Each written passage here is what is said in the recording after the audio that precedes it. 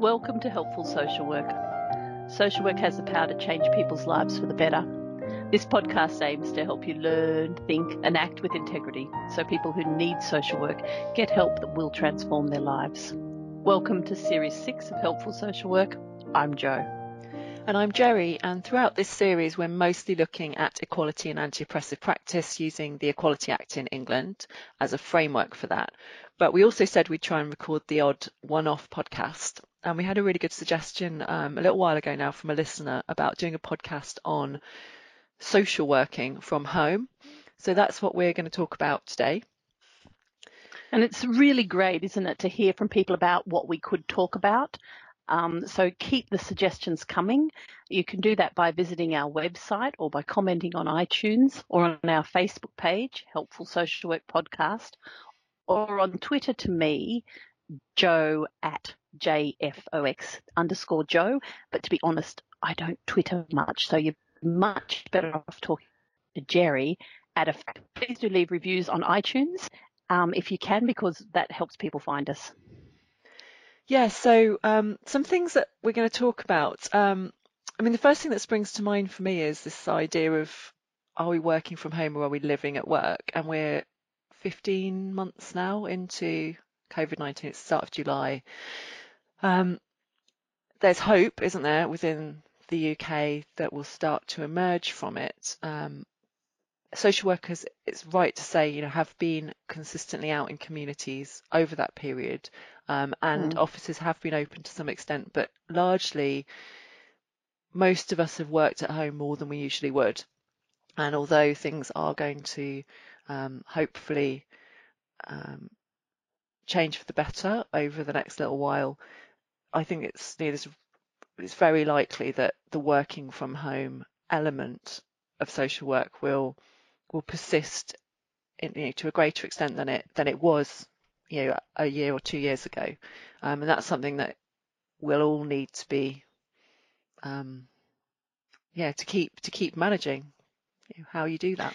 I think that's fair enough to say, Jerry. And I think that, and we also must be mindful when we're talking to people, because we talk to people from everywhere, that, as you say, here in England, things may be looking more like we're going to open up, and you can be optimistic about that or pessimistic about that or anywhere in between.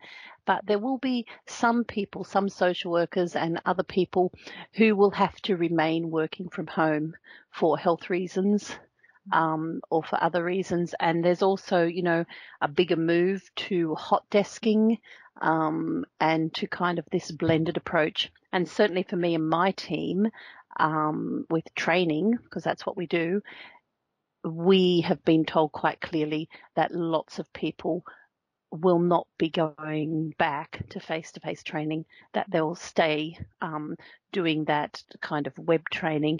And that means that, for my team, a lot more working from home, and that brings benefits and difficulties to it. Yeah. I think it's true to say. Yeah, and I think in terms of the experience that people have had, there's been a lot of evidence gathered by BASWA, for example, from hearing from social workers about their experiences, and there is an element of stress associated with working from home. There is an element of struggle there sometimes to engage with team members and gain the peer support.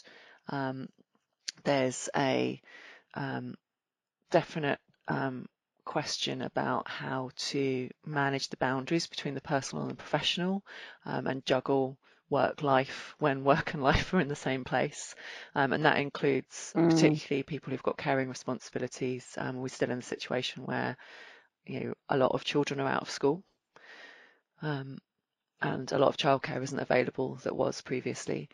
And I think there's a really important and strong emerging element about the availability issue, that because people aren't on the road so much, moving around so much, in a sense they are more accessible. So you might be able to get hold of them maybe more easily. That can be very positive, but it also can be a bad thing, that accessibility, the potential to interrupt people, the potential for the working day to creep into the evening and into weekends, and I think that that's a real area that an element that we really need to address to protect. And there's also that yes, sorry, Jerry. You just made me think about the fact that when you're more available, you just tend to be more static. And so for me, that's one, it's not good for us physically to be more static. But two, because the work we deal with has a really high emotional content and is also very complex, the act of moving physically actually helps you process both emotions and thoughts. And so just walking from one meeting room to another, or getting into your car and traveling to somewhere different, all of that allowing us to process emotions, that was allowing us to do that kind of reflective work, has been really squeezed. And so I'm working a lot with social workers who are coming to me straight on the heels of another meeting. So they've literally hung up the button and repressed the button, or even worse, sometimes they pop into me and they say, I've just opened this, but I just need to let you know that I'm finishing off in the other room. So I'm just going to do that and I'll be back. And so the time for them, for their poor little brains and their poor little hearts and their bodies to actually recover from the impact of what they're doing and then move to another task, the tasks must all merge into one another. Do you know what I mean? And so I do think that that's something we need to be thinking about. How can we gather that reflective time and that movement time and that space and pace back, so that we're actually building that into this environment? And I don't think we've done that at all. I think that availability thing, first of all, it was great, wasn't it, that we didn't have to drive for X amount of hours to go here, or we could just pop into there. But I think that that also has some real challenges to it. Yeah, it's interesting because it's similar to some of the conversations that we had in early series when we were talking about reflection, and we're talking particularly about we did a podcast on hot desking, and the two big issues with kind of agile working, i.e. social workers not coming together regularly, was lack of peer support and lack of reflective opportunities. But I think that there is those two things are definitely there, but then there's this additional issue about work-life balance and availability, and that goes alongside the problem of the intensity of the work. We've talked before about how you need to manage focus. You can focus for a certain amount of time, can't you, on tasks, but then you need to have a bit of downtime to recover. You can't work. There's a really nice parallel actually with hospitals. Hospitals ideally would operate at about 85% bed capacity because you need the extra room for flexibility and movement and peaks and troughs. And when a hospital's working at 90 or above percent, it stops being able to work as responsively and be as effective. And I think people are a bit like that as well. When we're working flat out, I did a day yesterday where I actually probably only did about 5 hours work, but it was all really high intensity work, new things that I was having to think really deeply about and respond to at speed as well. And I was completely wiped out because I hadn't taken any breaks through that. Whereas if I'd spread that out over 8 hours, it would have been a manageable day. Yeah, and if you'd seen people too, this is the other thing that I think is really interesting in this new way of working that we must remember. It's not just the lack of peer support, it's the disembodiment of each other, because what we're seeing is heads and shoulders. And I was working with a group the other day, there was a woman who started with this authority in lockdown.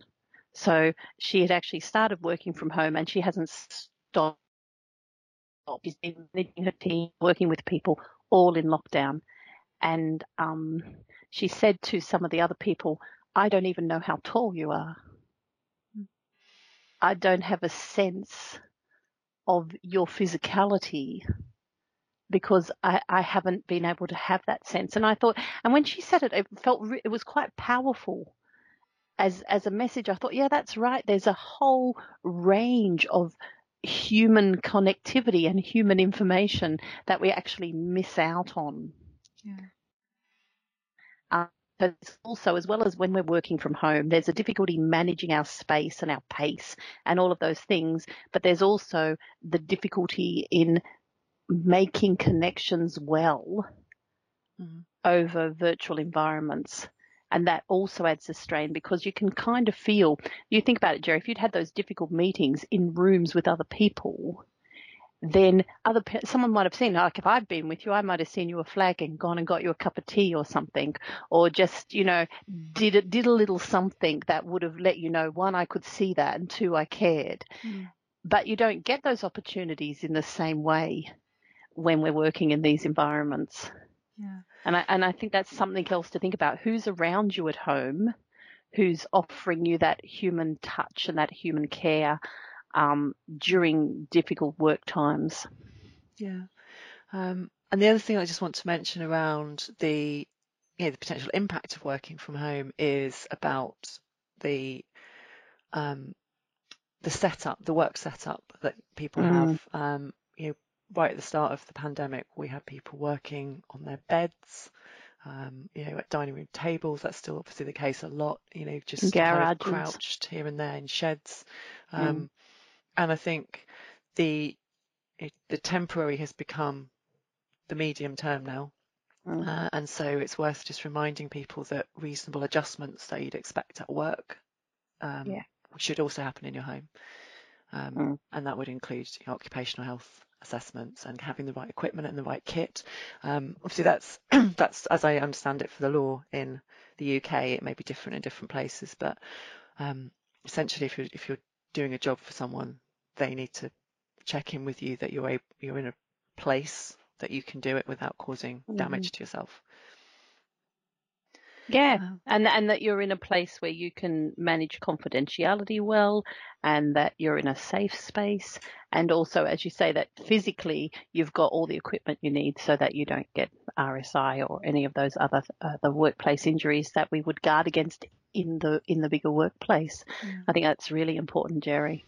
So having said all of that, there are some real benefits. This is likely to persist, not just because it can be helpful in a public health sense, and it will maybe need to be continuing to some regard because of that, but also because there are benefits as well as drawbacks. And so having the opportunity to work from home, I think is potentially very valuable, but it's a question of managing the